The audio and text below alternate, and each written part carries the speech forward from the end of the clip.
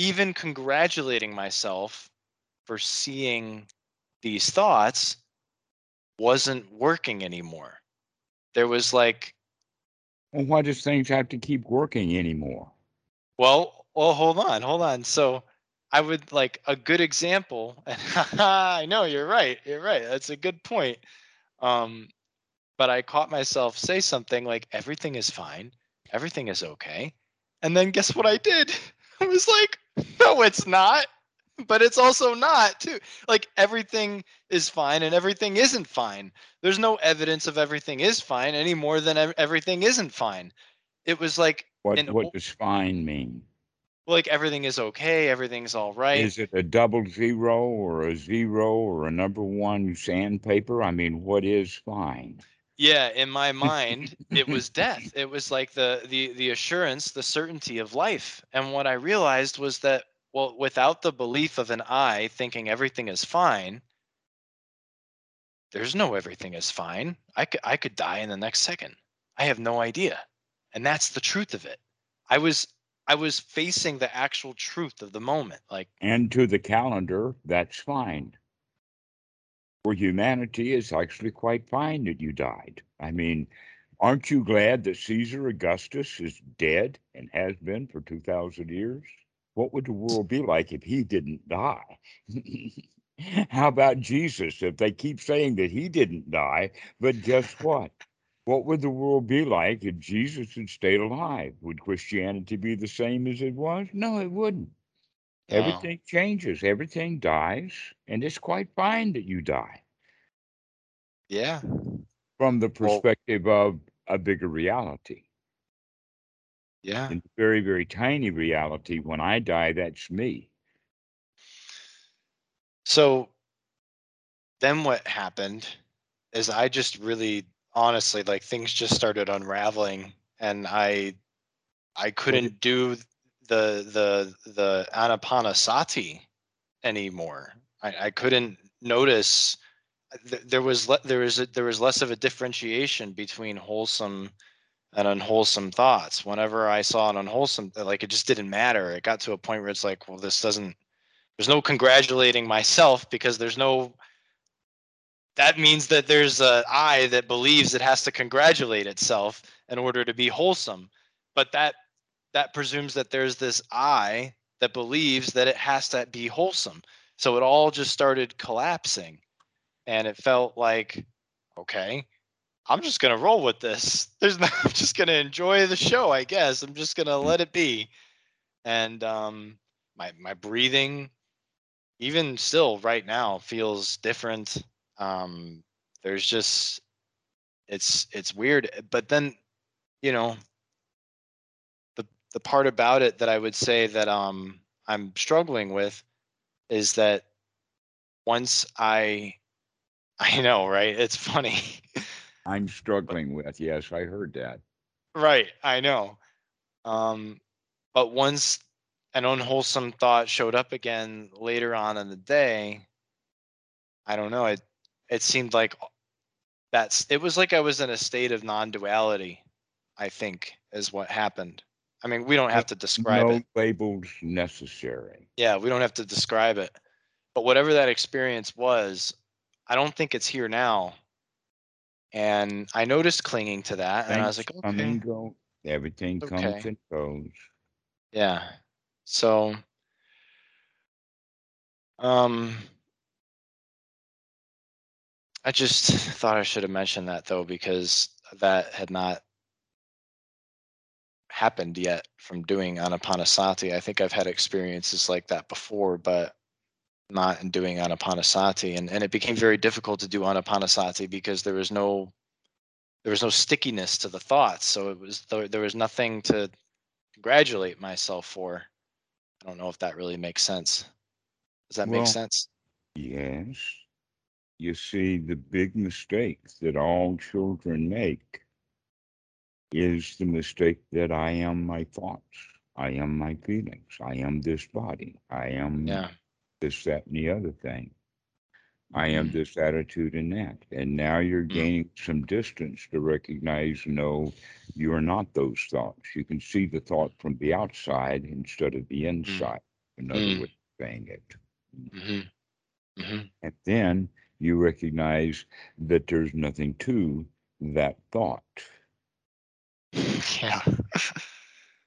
It has no value. It's got no substance to it. Yeah. This is the, let us say, the budding literature of the Mahayana refers to it as like sea foam. In other Seafoam. words, sea foam, bubbles. Okay, Mm-hmm. you know what sea foam is, and that is Mm-hmm. insubstantial. You pick it up, you blow it, and each one of those bubbles will burst. There's nothing to Mm-hmm. any one of them, Mm. except any place you go out on the beach, you're going to find some sea foam. It's everywhere. All Mm. right. So Mm. that's what thoughts are. Is they're ubiquitous. They're all over the place, but Mm-hmm. each individual is meaningless. Mm-hmm. Mm-hmm. Okay. So if the individual starts having one thought after another that's the same kind of thought, he begins to think with those thoughts that this is real. Mm. Okay, that we talk ourselves into believing things, and then we can't distinguish what's real and what we believe is real. Mm. Mm. Mm-hmm. So if we can't tell the difference between what's real and not real, then that's not being able to see what's the distinction between wholesome and unwholesome. Because when we think it's real and it's not real, that's unwholesome. But if we think it's real and it is real, then that's wholesome. If we think Mm. it's real and it's not real, then that's unwholesome. Mm. If we see it's not real and we know that it's not real and it is truly in reality not real, then that's wholesome. Mm. Okay. So this fits in exactly with the teaching Paticca Samuppada in the sense that, as you know, we bring sensory input. The real comes in, the rupa. But by the time we name it, by the time we figure out what it is, by the time we get an internal representation of it, it's different than the reality. Mm-hmm. Mm-hmm. The, the example is that two guys are standing on this side of the street and they see someone coming down the street on the other side of the street and they're dressed in a certain way. Mm-hmm. One of them sees it one way and the other one sees it the other. One example that I could use is that one of the guys was raised in Catholic school and he was beaten by the nuns, all of them, with his Mm. hands, the rulers and all of that kind of stuff. And so when he sees someone in a nun's habit, he doesn't like it. He's reminded Mm. of his old memories and he knows what nuns are all about. The other guy is a seminary student. He's all into nuns and everything. So when he sees it, that nun's habit, walking down the street, he likes it. The Mm. reality is that this is a Halloween costume.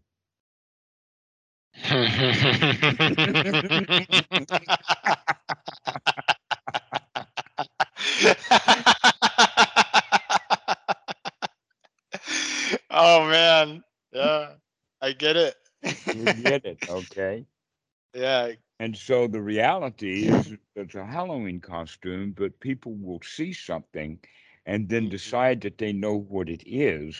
And Mhm. that's where we have unwholesome thoughts, is because we're making mistakes. So the closer we live to reality, the less dukkha there's going to be. This is Mhm. why it is so valuable to keep investigating, keep looking, keep examining, keep pulling apart these thoughts and figuring out what's going on with that. Now, Mhm. in fact, if we were talking like that, that would be the correct way of doing the Mahasi noting, Mhm. is to see the thought and examine it from various positions. And when we're examining it from various positions, we're actually now mixing in wholesome reality thoughts because we're investigating that unwholesome thought. But the way that Westerners practice Mahasi is they note the thought, but then they don't talk about it in a wholesome way. They talk about it in an unwholesome way, and they continue in the unwholesome because they don't have that understanding that they've got to change their mind into the wholesome, even when we're dealing with unwholesome thoughts. And so it's very wholesome to deal with the unwholesome thoughts by recognizing there's nothing to it. It's just a thought. Yeah.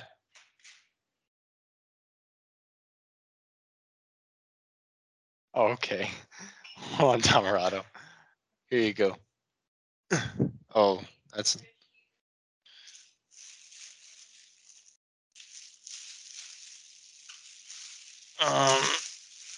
blanket.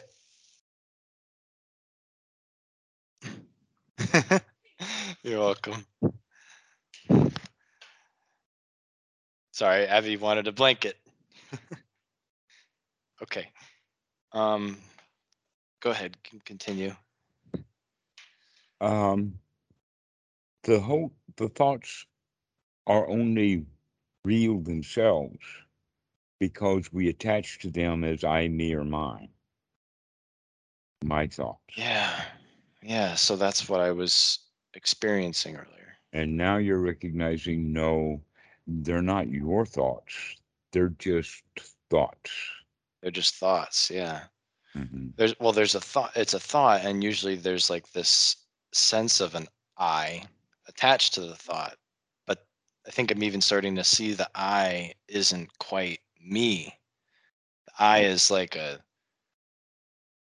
it's like a It's ship I can important see in to the sky. understand that the I or the me or the my that the Buddha, the anatta, what Bhikkhu Buddhadasa talks about, and all of that kind of stuff, we can see scientifically that that is the job of the self. It's called self-preservation instinct because the guys who named it didn't quite understand what was going on. A better word to use would be organism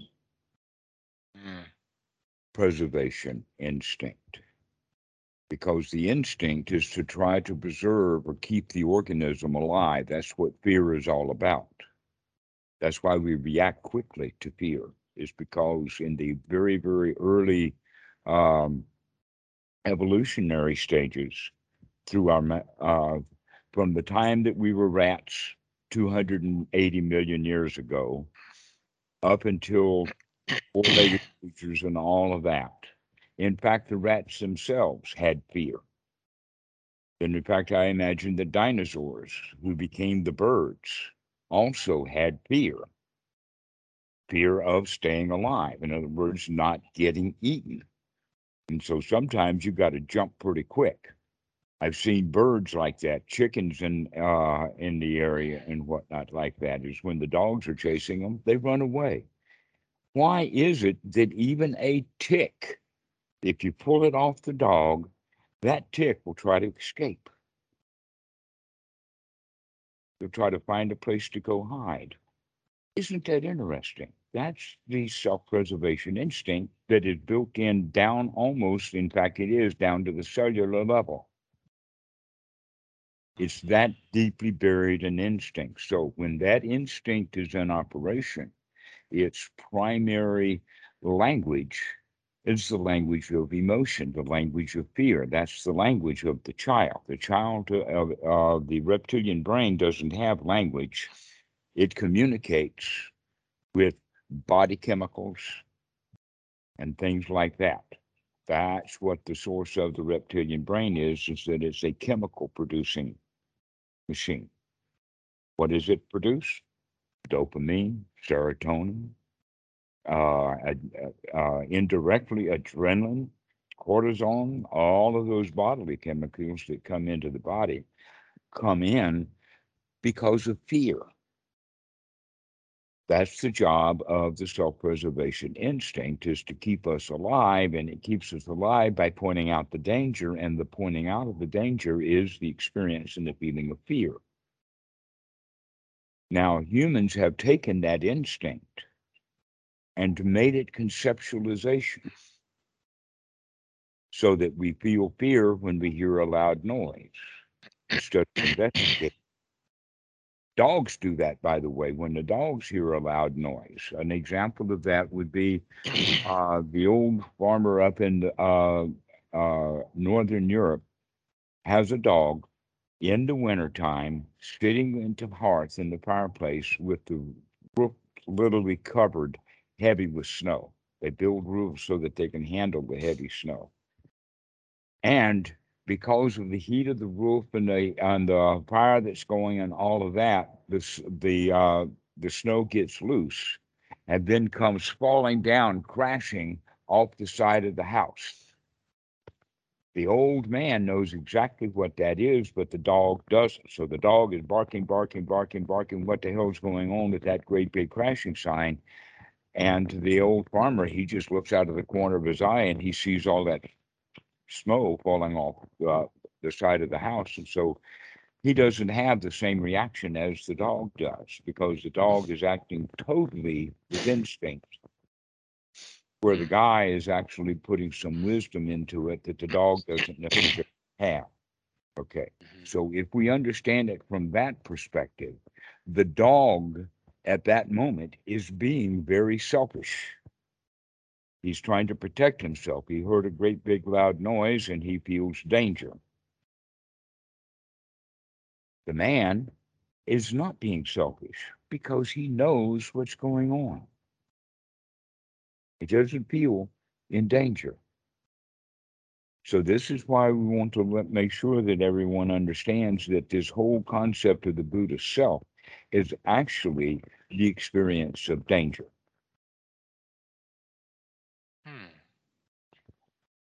And what is the danger? I'm in danger. That's the thought. That's the concept, and we reinforce that concept from childhood, in childhood, from our parents. In other words, this delusion that humans have of I, me, and my is passed down generation after generation after generation. Selfish parents teach their children to be selfish, which means that the dangers that the parent feels, he will teach the child to be afraid of those same things. But the ability to be afraid, that's instinctual. So this is where the self comes from. It comes from these feelings. Okay. And that's why we go around saying, I'm afraid or I feel sad. In fact, look at that word right there. I'm afraid or I'm sorry is probably the two most commonly used phrases in the English language. I'm afraid and I'm sorry. Very rarely do you hear people saying, I'm on top of the world or I feel great. No, we always go around saying, I'm afraid or I'm sorry. I'm afraid to tell you this, or I'm sorry that I got to tell you this. Or I hate to say this. I hate is another one. I hate. I'm sorry. Because the self is afraid that something is going to happen to it, Mm-hmm. Mm-hmm. that it'll be diminished in some way. Precisely. But that's just that's it. That's just a belief. That's It's what it just, is. right. It's just a Just belief with nothing to it. right. The reality is that there is the feeling of danger. The question is what triggered that feeling of danger?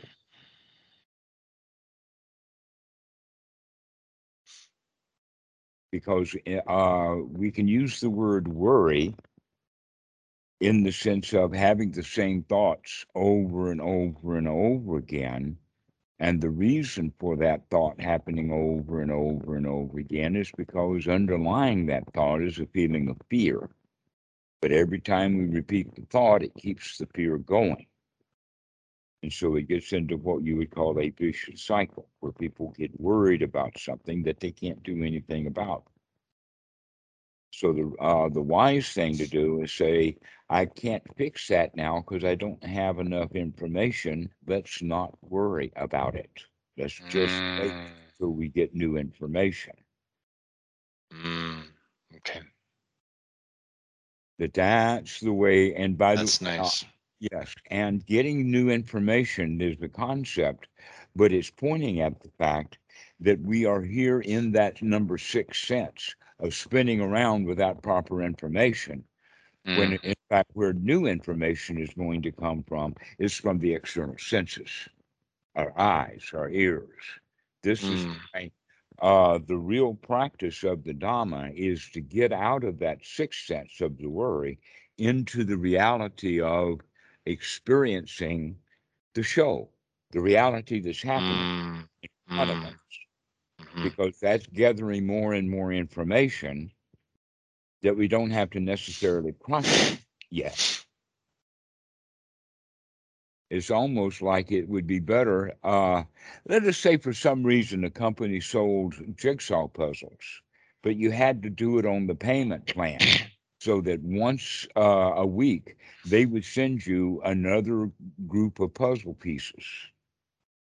Now, most people will take those puzzle pieces that they got today and fix them and put them with the pieces that they got last week and get all confused because there's missing pieces that are going to be coming next week. Wouldn't it be better that they Mm, wait and don't even open the packages until all the pieces of the puzzle arrive, and now we can put the thing together?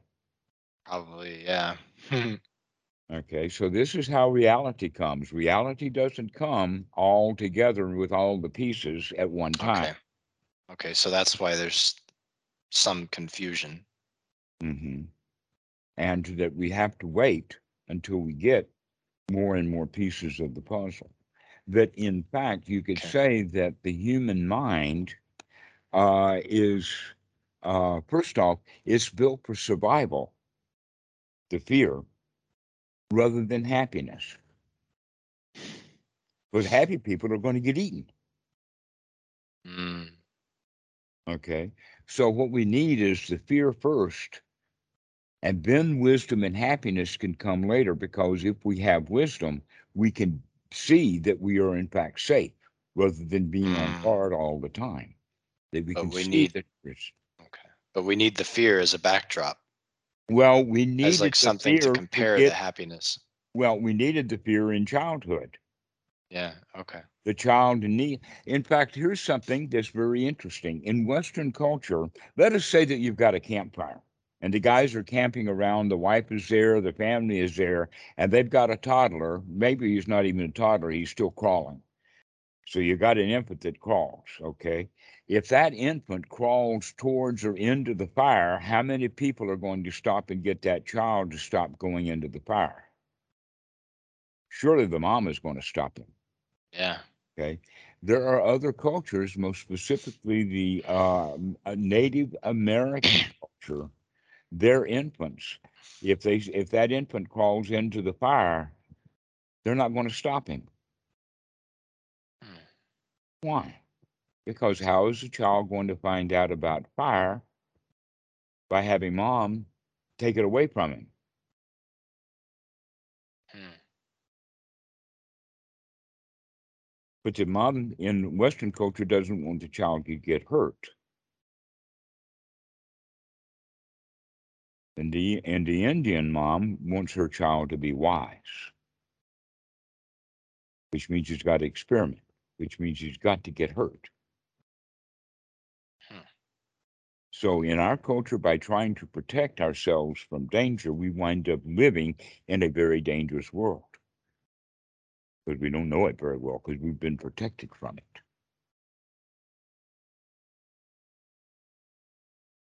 Hmm. And so we're afraid of all kinds of things that are not being fearful. If we actually were raised in a way to find out what is actually fearful and what is not fearful, then we could go around wisely living our lives happily. Another example would be if you are wise to the fact that the streets of New York are dangerous after midnight. then you don't go onto the streets of New York after midnight. If you know that dark alleys are potentially dangerous, you don't walk down dark alleys. Okay, this is wisdom, is looking at advance and knowing that if that situation is potentially dangerous, then I'm going to avoid that situation. Then I'm not going to have any danger. And we can do that wisely rather than going into potentially dangerous situations and letting our fear be our guide in dangerous situations. We can use our wisdom to stay out of danger and stay away from dangerous situations. Mhm. So now our fear has become, let us say, an adult kind of fear rather than the childlike fear, which is based in emotions. Now it's based in wisdom. Mm. So, going back to this quality of the fear, then, the fear of the child is the fear of me, the child, to where the adult can see the danger is in the situation, not in the fear of the child.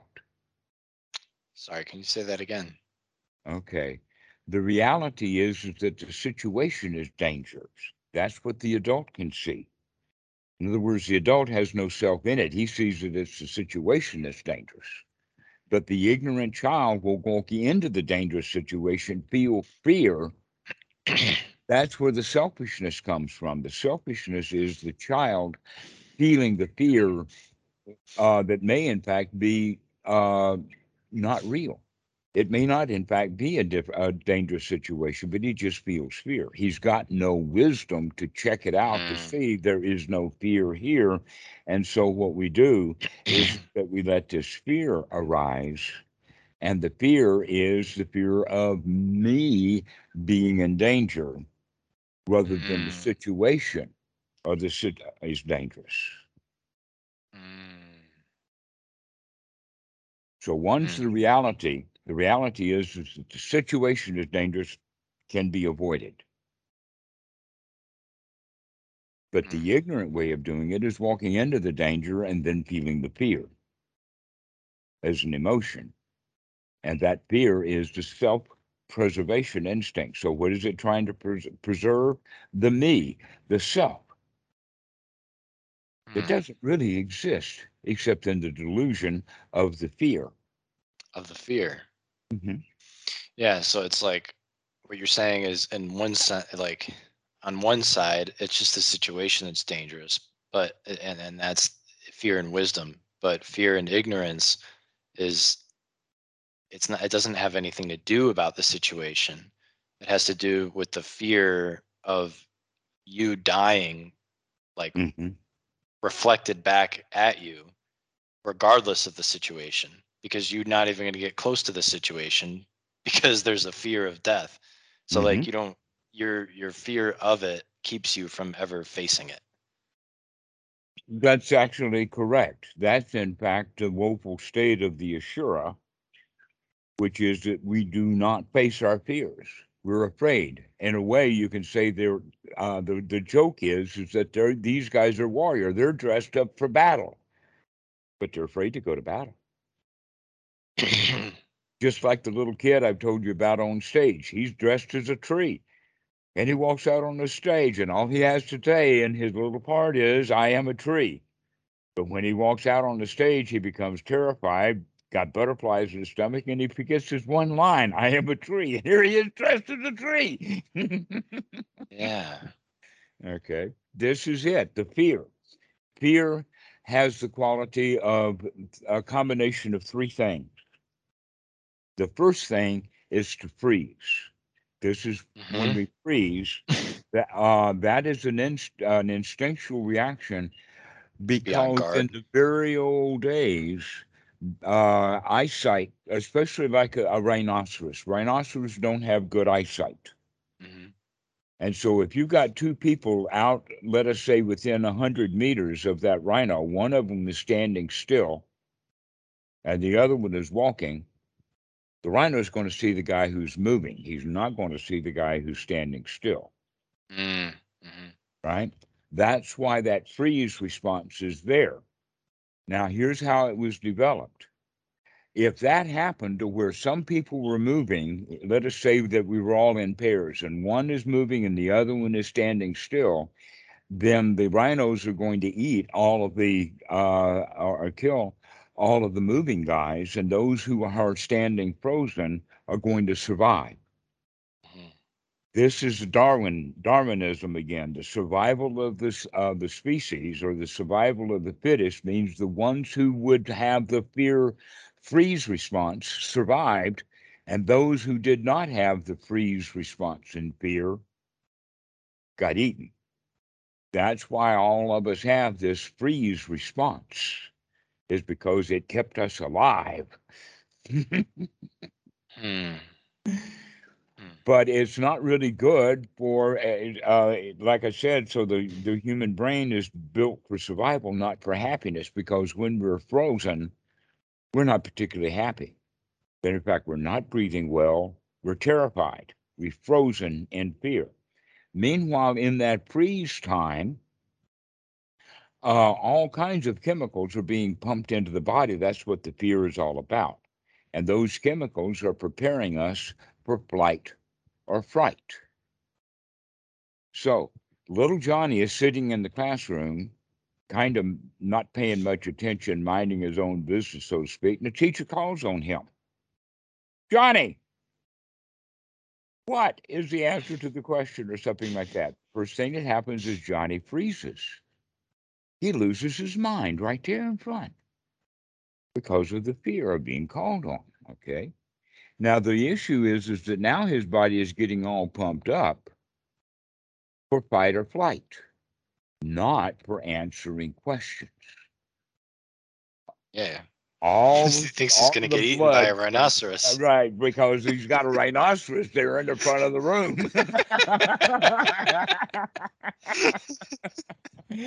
Exactly. And so here little Johnny is all pumped up, ready to have battle, all pumped up to run away. And he can't. He's sitting in the classroom and there's nothing to fight with and there's nothing to run away from.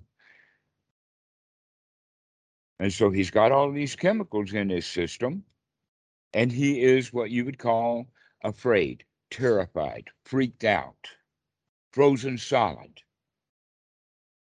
All right. So that means that classrooms are not conducive to the habitat that humans were evolved in.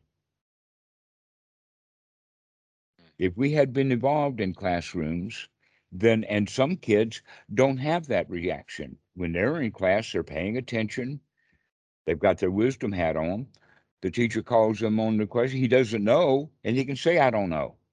Or he can ask another question back to the teacher, rather than going to this very primitive behavior of freezing because we can't see the difference between the teacher and a rhinoceros.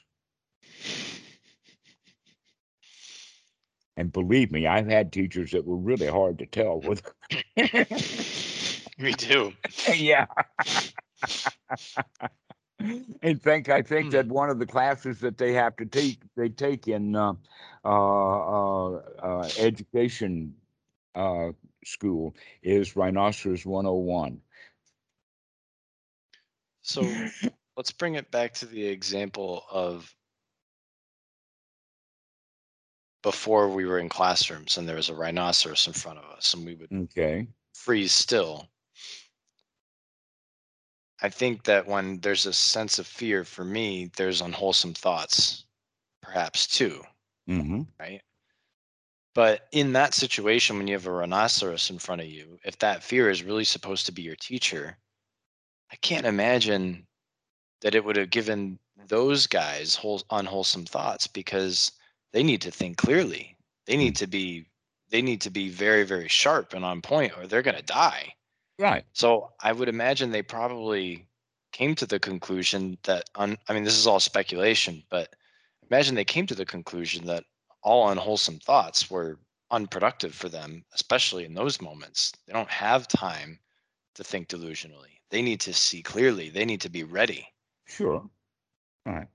So what So we can say then is that humanity is not actually suitable for the complex society that humans have created. The humans are still evolving, but we're evolving slower than our environment is evolving.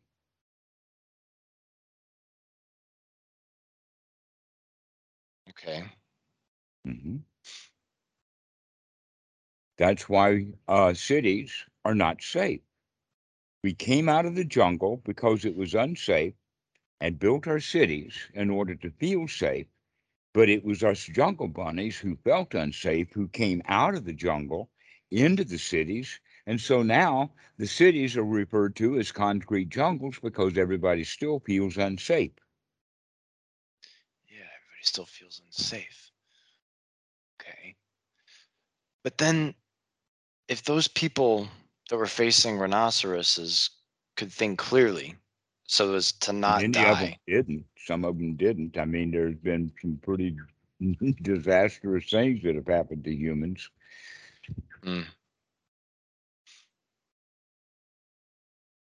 It's kind of, in okay. fact, it's kind of funny that how could animals, as stupid as they are, not survive? I have seen people and mused about it. How can this person be an adult human being living life in this present moment and having survived how stupid they have been for the past number of years? In Mm, other words, why didn't this guy already clutch himself to death? He's so stupid. The answer is it's because he was following his instincts, and his instincts were able to keep him alive. And that's all. He didn't do anything wisely, but at least to survive because the instincts are there to keep us alive. But that's all they do is just keep us alive. All the rest mm, is up to us. So people can be really, really, really stupid and still survive. But a lot of them don't. mm. It depends upon, in fact, if you think about it this way, then it depends upon the environment that they're in. In other words, the person who is operating instinctually and survived, that's because it really wasn't all of that dangerous for him, even though he felt like there was great danger. At least he survived. But the dangers weren't real. In other cases, the dangers are so real that it doesn't matter what instincts he has, he's not going to survive. Mhm. Just not going to survive. So this is one of the reasons why humans have basically taken over the planet, is because we have found ways to survive. We built cities, and the cities are fairly safe. Let us say it this way: that Miami is a whole lot safer from pythons than the Everglades, right? Well, we built our cities to be safe from the pythons. So there are no pythons in the city. That's the whole point, you see, is that there are no pythons in the city, but the people who were in the Everglades afraid of pythons, when they went to the city, their fear mechanism stayed. And all they Mm, did was found new things to be afraid of, some mm. of which were actually dangerous and some of which were not. Walking out on stage and saying a line, "I am a tree," is not dangerous. Uh I just saw something kind of cool. huh. Um, that this fear of pythons that people had in the Everglades or rhinoceroses or insert Hmm. whatever evil animal. um, Dangerous animal, not evil. dangerous, right, right, dangerous. And then going to the cities, um, just replacing that fear, using that same fear mechanism for another subject. Well, it's kind of interesting. It's almost as if that fear didn't exist anymore, if that fear mechanism didn't exist anymore, I think Well, we would be that's pretty. not. I think we would be pretty afraid of our existence after that fear mechanism is gone, because our fear mechanism is tied to our existence. As Mhm. much as we're afraid, we get to survive. If we're not afraid, we have no guarantees. We have nothing to measure it with. Yes, So our we have fear, wisdom. We can see. That's the we have point. wisdom. I was just saying that maybe that's why the fear is so, we hold that fear so dear and important to us because Mhm. we're afraid of It's dying our very without that survival. fear. Right, Yeah. exactly. So whenever we feel the fear afraid, we automatically put it as this is a survival issue because I Yeah. feel afraid. Hmm. Okay, because little Johnny, if he's in front of a rhinoceros, that's a real danger. But the teacher in front of the room is not going to kill him because he doesn't know the answer to a question. That's a false fear, right? Well, actually, no, the fear is true. The feeling of the fear is true. Little Johnny actually is afraid, but he can't then think very well because his whole body and being is now geared for fight or flight, not for thinking or not for uh, uh, coming up with correct answers.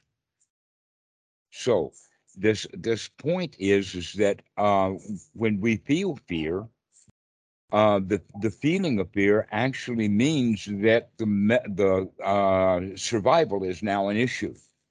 This moment in time when we feel fear, that means that the body is preparing for death or to avoid death.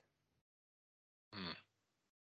So this is the mechanism of the self-preservation instinct. So we've got to preserve the organism. And we conceptually think of that organism as the me. Mm. So when we are not afraid, we're not selfish. Here's an Mm. example. You've got a brother or a close friend, someone you've known for many, many years, and he comes to you, never mind the circumstances, he comes to you and wants to borrow $500 or $1,000, something significant, not trivial, but not gargantuan. And if we give him that money, either as a loan or a gift, he's going to be happy and he's going to be grateful, and we're going to have a moment of camaraderie. My generosity and his gratitude work together. But if I say to myself, I need that $500, my survival depends upon it, and I say no to him, then he's dissatisfied and I'm dissatisfied because of my fear. Mm. And so, this is one of the reasons why we practice generosity as an activity to retrain the mind, because the normal way that a child thinks is in what we call um, zero sum game. The zero sum game is that if I give my gift away to another child, then I'll do without. I've got my candy bar. And if I give half my candy bar away, then I've only got half a candy bar. All right. So I don't want to share my candy bar. That's my candy bar because in that place, the delusion is because my survival depends upon that candy bar right now. Mm. And so this is one reason why I'm teaching Kitty to not be selfish. So when she comes in with, let us say, licking an ice cream cone, I say, "Where's my ice cream cone?" And Mom didn't give me one because when they went out shopping, I says, "No, I don't want any ice cream." But Kitty comes in with an ice cream cone, and it's hers. And I say, "Give me, I want to lick, I want to lick." And leaving her in that frame of mind that moment, am I going to let Daddy have a lick of my ice cream, or is this my ice cream? And so I always get a lick now of the ice cream because she's willing to let it go. Mm. Hmm. That's the training of generosity because it actually does, um, let us say, challenge that fear mechanism inside. Oh, well, what will I become without half a candy bar? I've got to give half my candy bar away. Okay. Now, you're the CEO of one of the major corporations, like Microsoft and you've got hundreds of millions of dollars as your candy bar. And somebody comes by and says, "Hey, I want to buy your candy bar." Are you going to give them $100 million? No, because now that 100 million is really me, and I really need that $100 million. Even though I've got another 300 million, I'm not good enough without, I can't give away that $100 million. It's too important. It's too big. It's too much for issues of survival. So this is why Buddhism teaches that issue of generosity, to learn to give stuff away, to not try to control this is mine, to be able to share. This is actually what Sangha is really all about. Sangha is the environment in which we learn to share, which means that we're able to come out of our selfishness, coming out of our fear. So this is a very important quality, this quality of generosity, of being able to give away things when people ask for them, to be happily willing to let it go. Because also that gives you a generous heart. Let me finish something off that I've started with you already, because this is a completion point. Remember, we have talked about sukha a lot. And sukha, as you know, is the exact opposite of dukkha. Okay? So, sukha has the quality of safety and security. We've already talked about that. We have to practice telling ourselves that things are really safe. If little Johnny was able to say, that teacher's just asking me a question, she's not a rhinoceros, and she's not dangerous, then he can take a deep breath and tell the teacher he doesn't know. He doesn't have to sit there in a state of fear. He can let it go. Okay. So, this quality then of generosity is part then of that safety and security, but then we wield with comfort, and then we come with satisfaction. Now, there's something else beyond satisfaction that I would like to introduce to you that is really associated with the generosity, and that is a sense of wealth, that you feel wealthy. Now, that's not rich with money. It's wealthy in the sense that not only do you have enough, you've got more than enough, and you're willing to share all the enough you've got, because you're still going to have enough after you've given all of your enough away. That's wealth.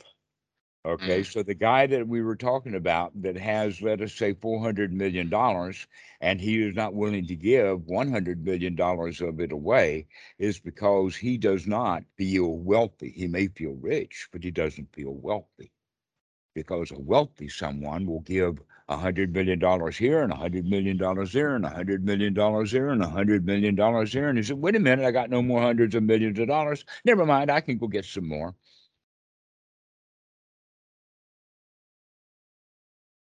Never mind. We've got enough. That's the feeling of wealth. The feeling of wealth is no matter how much money or how much, let us say, happiness or joy or everything that you give away, you're still going to have enough. That's the feeling of wealth. And the way that we generate that feeling is with the feeling of generosity. And so, if in Buddhism, this is part of the reason why everything is supposed to be given freely. Everything is free. We don't even ask for donations, because if you ask for a donation, even if you don't give the exact amount for someone to donate, and I've seen it. In fact, it's quite common in the United States at many churches. The price of this is a $5 donation. It's not just a $5 fee; it's a $5 donation. So they've gotten that word confused. They're calling it a donation to make it feel good, when in fact it's not a donation; it's a fee. And if you say that that people are free to donate any amount of money that they want for the support of it, that's actually putting them under an obligation. What we would rather do is to teach them the feeling of generosity rather than reciprocity. So then they can see that, oh, this retreat, for instance, was freely given. The food was Yeah. free. The bedding was free. The teachings were free. The floor was free. The Buddha Rupa was free. The air was free. And everybody who was participating in that got great joy out of the giving. Maybe I can gain joy by giving also. And this is where the donations actually become of value, is when people are willing to give it because they feel good by giving. Gives people a sense of wealth, a sense of, I can afford this easily. And so taking the business out of the Dhamma is important so that we can teach this quality of generosity, which is also the teaching of a feeling of wealth, which is also part of our sense of well-being. In other words, you can have a sense of well-being and a sense of being broke. That's not as the same feeling as a sense of well-being and a feeling of wealth together. And so how do we develop that feeling of wealth? Is by giving things away and feeling good that someone who got it was benefited from it, rather than feeling a sense of loss when we gave it away. So that means that we're no longer in the zero-sum game. We're in a win-win situation. Mm-hmm.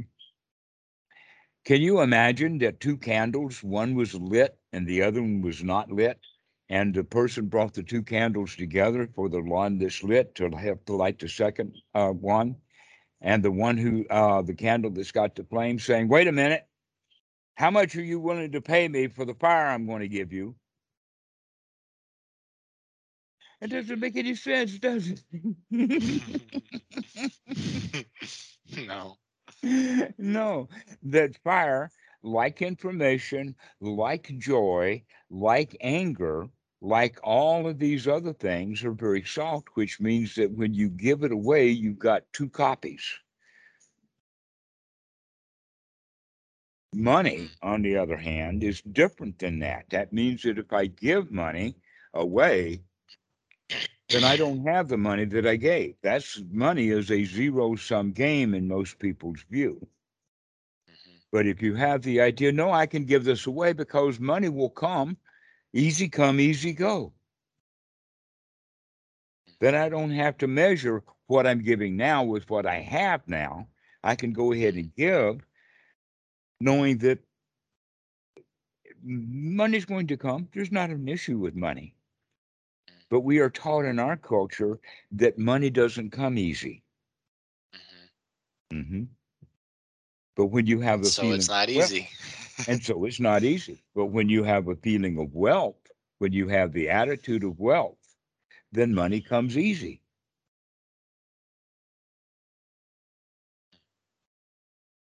And that the self-help books talk about this, but they don't understand, even though that this is an attitude change, they don't understand how to get somebody to change their attitude. Just going to the mirror and say, I feel wealthy, is not going to give you the feeling of wealth. So What could I is? ask you a question? Giving gifts. That's what's going to give you the feeling of wealth, is by giving gifts to people, being generous, being kind. And one thing that you can have plenty of and be completely wealthy of is joy and smiles, so that you can always give people smiles. Because you're wealthy, you've got a ton of them. And so this is the furtherance of the attitude that's really back around into the circle, and that is fear, or fearlessness, or safety and security, comfort, satisfaction, wealth. And that wealth then helps us feel even more secure and even more comfortable and even more satisfied and even more wealthy. And even more wealthy means us making us feel even more secure.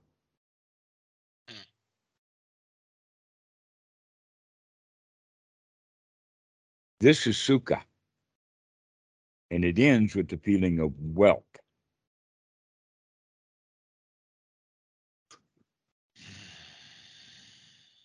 And how we develop that is through practicing generosity. So throughout the day, you can begin to think of, well, what can you do just to practice generosity?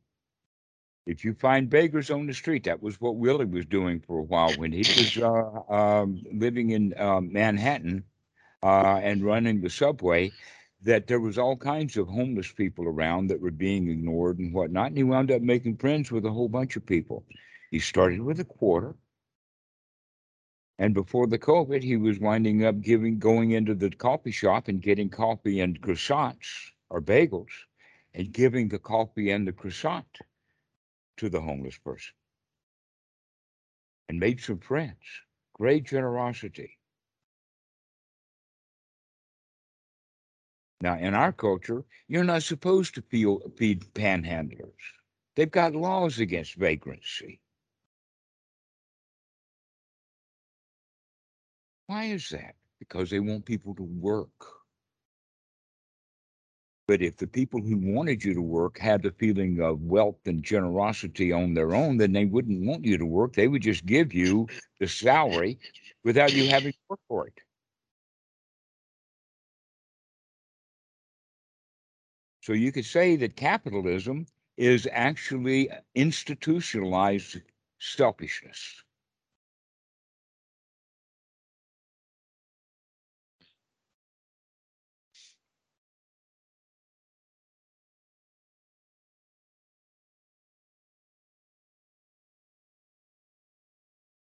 Capitalism is institutionalized or systematic or systemic selfishness.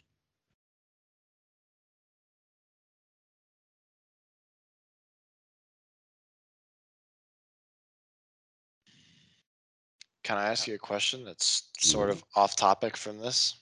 Oh, off topic. Okay. So your mind, okay, off topic. It's just well, you remember I was talking to you about how I was seeing through these I thoughts and that there is really nothing to them and all Hmm. this. And so even when I did the Anapanasati, that felt different. In fact, it felt as though it wasn't working or wasn't, you know, um, cultivating or developing that wholesomeness that it was before. So I was curious if that's something that is okay, or what could I do about that? Do about exactly what? So ever since I seem to see through those thoughts, and see them as just thoughts and not like they're me, the unwholesome ones too. It seems that when I go back with the Anapanasati practice toward those unwholesome thoughts, it doesn't work the way it did before. In fact, it feels like it doesn't work at all. And What so do I you was mean work? curious. I don't understand what you're talking about. Well, typically when I see an unwholesome thought, like I'm worried, I need to do something, or I need to keep this up, whatever that is, right? I Hmm. would I would like congratulate myself for seeing that, right? Not pay I don't need to pay any more attention to that dukkha. I can just, you know, Okay. cultivate the wholesome, glad in the mind, right? But now when I see those thoughts, it doesn't occur to me as just like it doesn't occur to me as necessarily as something to like get away from as much as it is empty. Like it's like I need to do something right now. But I'll look at it. that's a new thought that is a whole, you're still doing anapanasati, you're just doing it at a more sophisticated level. Okay. Okay. Uh, Because now you're seeing the thought as empty. as opposed to seeing the thought as, oh no, I've got to go do something. I have to go do something because I had a thought, right? Now you're saying, Right. oh, it's just a thought. Yeah, like there's nothing really like Right. So like the next what do thought I out, actually need to do? exactly, there's nothing to do. And that's the wholesome thought. Mm, This really is that easy. mhm. It's an easy practice, easy peasy. In fact, that's what the whole practice is learning how to take it easy. And then what about this? I mean, when I say congratulations or success, even that seems like empty sometimes. Yeah, but then you can just take a deep breath and relax. Okay. Because there's So nothing to it. I can drop the congratulations, or Why is should it a you bother to do that? What are you going to substitute the congratulations with? You screwed up. right? Yeah, I don't know. Um, You could say that the congratulations is actually the taking of the prize. Can you imagine someone in the Olympics, say, running the 100-yard dash and he wins it handsomely? And after he wins the race, he wipes off his face with his towel and leaves the stadium while they're playing the music, and he doesn't bother to go stand on the podium and get his gold medal? hmm, No. Sometimes it's good to go stand and get that congratulation, to get that recognition that you just did a good job. mm, okay. But it could be a soft congratulations. You don't have to have it jumping all over the place, especially after you've done that same congratulations with the same thing now 30 times. Just Yeah. congratulations get soft, but there's still a congratulations in there. Recognition of success. Um, and then is it Otherwise, there's going to be a recognition of failure, or there's going to be just more questions and more questions and more questions and more questions. The real issue is that do you have enough just to relax? And you do. You already have all the information you need, especially the one that you got the last time that you called, and that was the one of, can you be satisfied and still not get what you want? Because there's one more step to that. And that is that can you like something without wanting it? I've been thinking about that. Yeah, that you'd like to tell Damaranto that story, but you don't want to tell him because you're satisfied whether he listens to your story or not. And it's kind of like in the reminder, in the reminding of myself, in the reminding in reminding myself that I'm satisfied even though I didn't get what I want, that I do recognize satisfaction. In the reminding Hmm. of it, I Well, that recognize it. reminding of the satisfaction is a congratulations. Which is satisfaction. Yeah. Hmm. Right. Congratulations is a recognition of satisfaction. Yeah. So, congratulations, being satisfied finally. And so, whenever doubts or confusion or it's not working like it did and all of that kind of stuff, you can say, oh, that's just another unwholesome thought. Never mind. I can relax.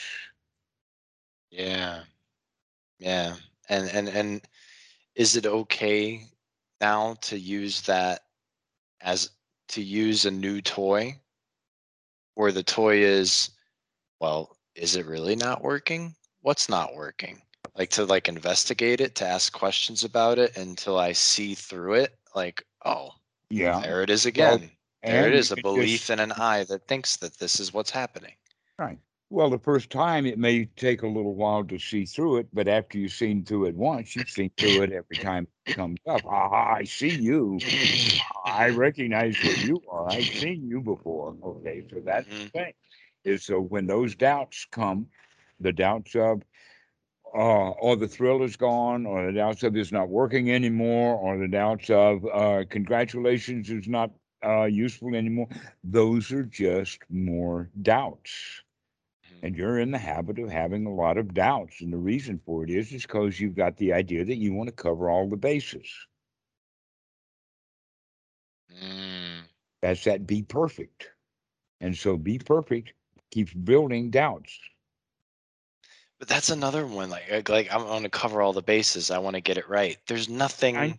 There's nothing to that. There's nothing there. Exactly. It's just a.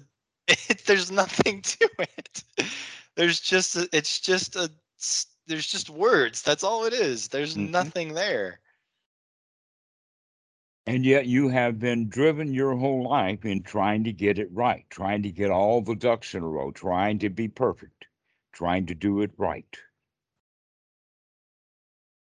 And there's really nothing to any of that. And doing it right is just an imaginary perceived thing that I don't even know what is. Like I don't even know what that is. Well, That in that imaginary regard, perceived. now we can see then that what is doubt is just imagining more what ifs.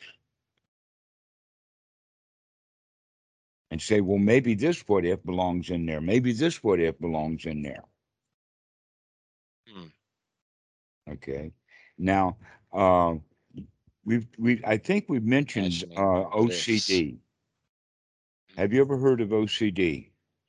Yeah, I was diagnosed as that when I was a kid.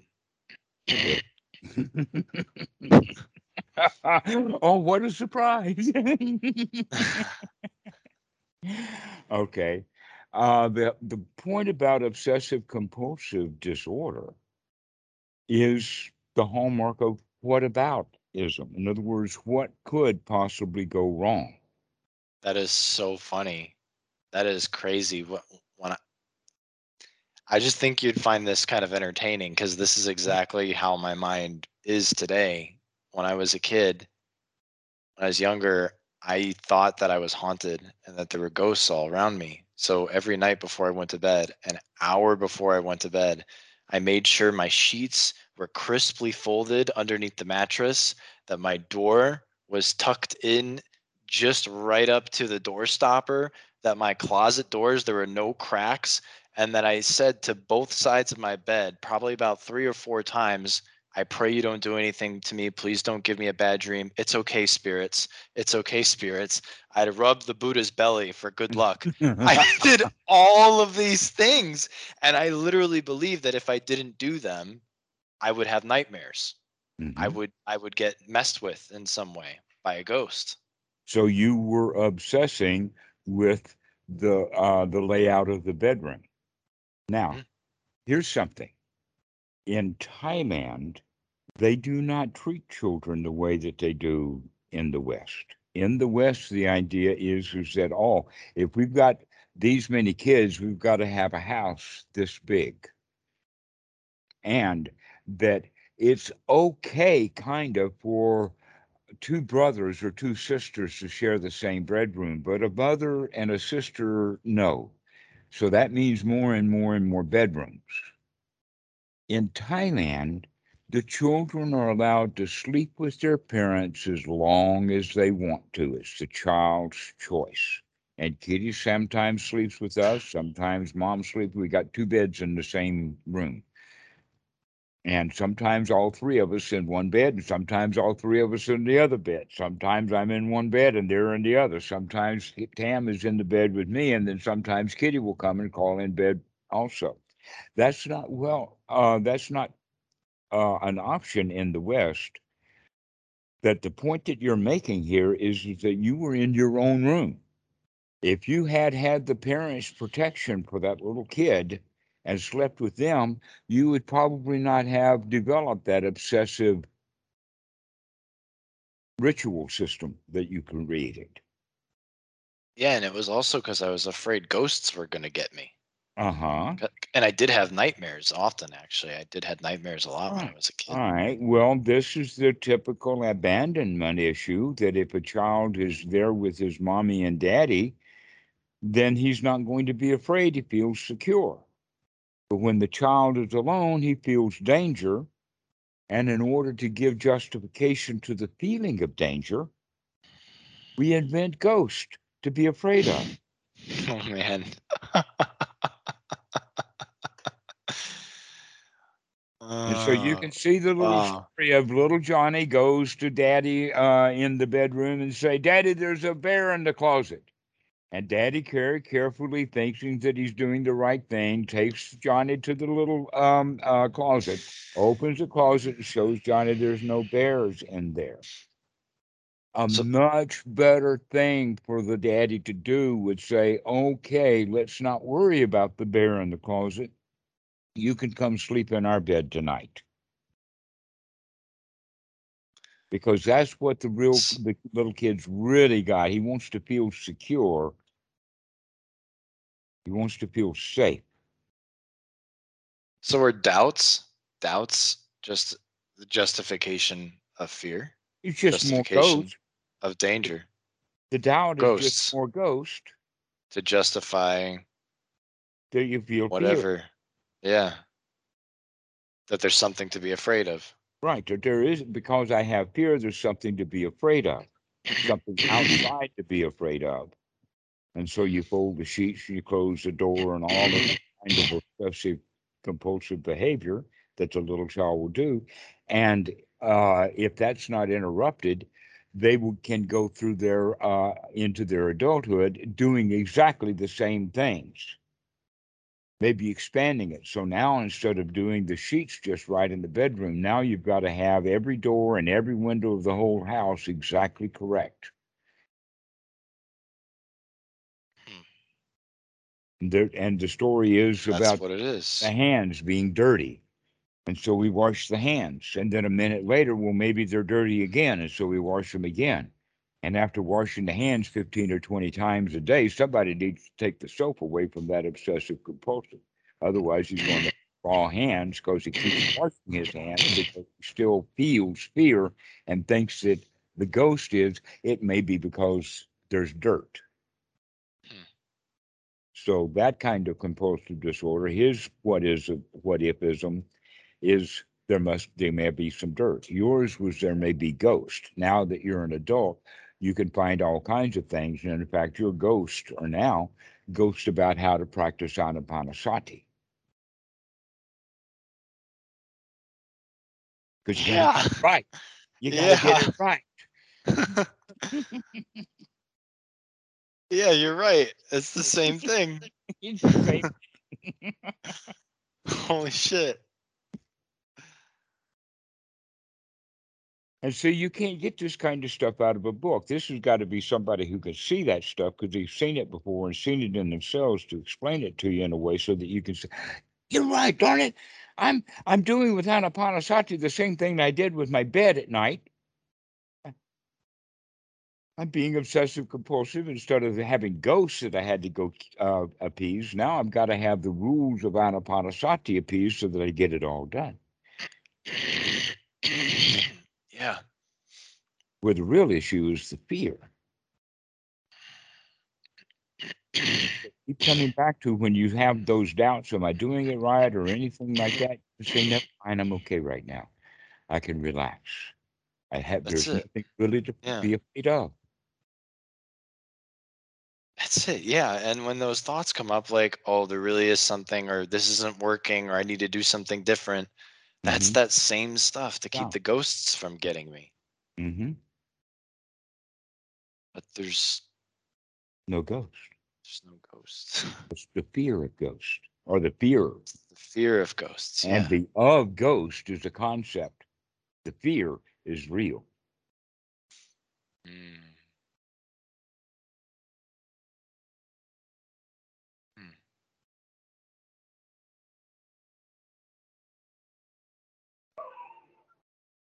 And as you heard before, fear and doubt are intertwined, interrelated, the same thing. So maybe I can be satisfied with my fear. Yeah. hmm Yeah. Or satisfied that you can see the fear directly. Oh, that's what it is. Aha, Yeah. I see you, Mara. And be satisfied with, I see you. Because before you hadn't been able to see it, you just felt the fear. And now you've got to have all of these whataboutisms that you developed as a child. And in that time, the whataboutisms was what about ghost isms. Now it's what about getting it right isms. Yeah, and I can see even like as we're talking and throughout the whole most of the conversation, there's been like a, well, what about this later? Or what about that? Or how am I going to be able to do this? hmm And but I'm holding it more lightly now.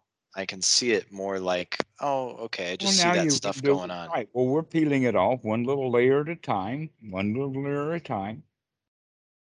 Yeah. So it's becoming less and less important because you So can you know see how it you more like bubbles of foam. yeah, so you know how you said that when you have the thought conditions the feelings. So the hmm thought will be like that drop of adrenaline, but you have to catch that thought first because if you don't catch it, then 2 minutes later or a second later you're having the feeling, right? And then the third thing happens is whataboutisms. Oh, the ghost will come. So Mm, something triggers the fear. Once the fear is there, now we have to deal with the fear. And if we deal with that fear ignorantly, we'll think of it that it's ghost or that I don't have anything correct, rather than looking at the fear itself and saying, oh, I feel fear right now. I wonder how I talked myself into feeling this way. mm. And so we begin to look at the fear directly, examining the fear directly, taking a deep breath, say, can I move that fear? Can I move that anxiety? Can I make it go up? Can I make it go down? In other words, can you learn to control it rather than running away from it or trying to appease it? Like you're appeasing the ghost by folding your bed sheets. You just Like get maybe it just right, everything will be okay. Instead of just saying, everything is already okay and there's nothing to fear here. hmm.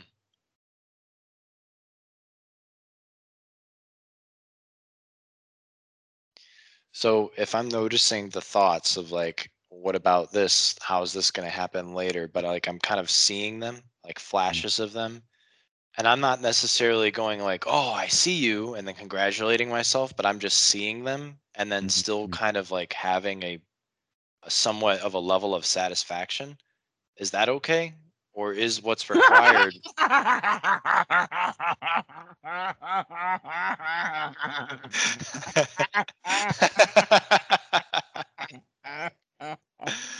Oh, that's it again, isn't it? Yeah, there it is again, isn't it?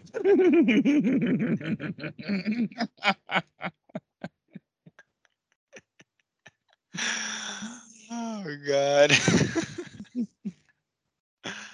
Uh, Congratulations for waking up. you Good got God, me. it got you.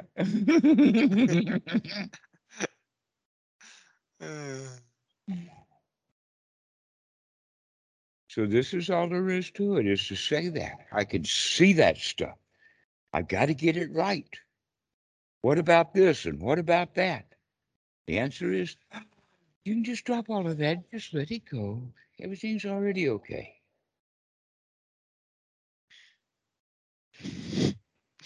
So just to clarify, I don't I don't have to uh, it's not I don't have to always consistently be like, "Oh, I see you," and then say congratulations and then be satisfied. It doesn't have to be all those steps. I can just see Ah, it going on. can you Like, "Oh, imagine a okay." student? Can you imagine a student learning to play the piano, and he has chopsticks down so that he can play that in public? And then his music teacher gives him a new piece of music, and he says, I don't know what to do with this, but I do know how to play chopsticks. Uh-huh. Okay. Uh-huh. No, Yeah. once you learn to play chopsticks, there's more to it. There's more music there to learn. Okay. Okay. Okay. But you learn it Not by playing the same chopsticks over and over again, which is what you're doing. The doubts, the worries. Say, am I doing it? Okay, so now you need to learn to play the song of, hey, everything's already okay. Hey, everything's already okay. Yeah. I got it.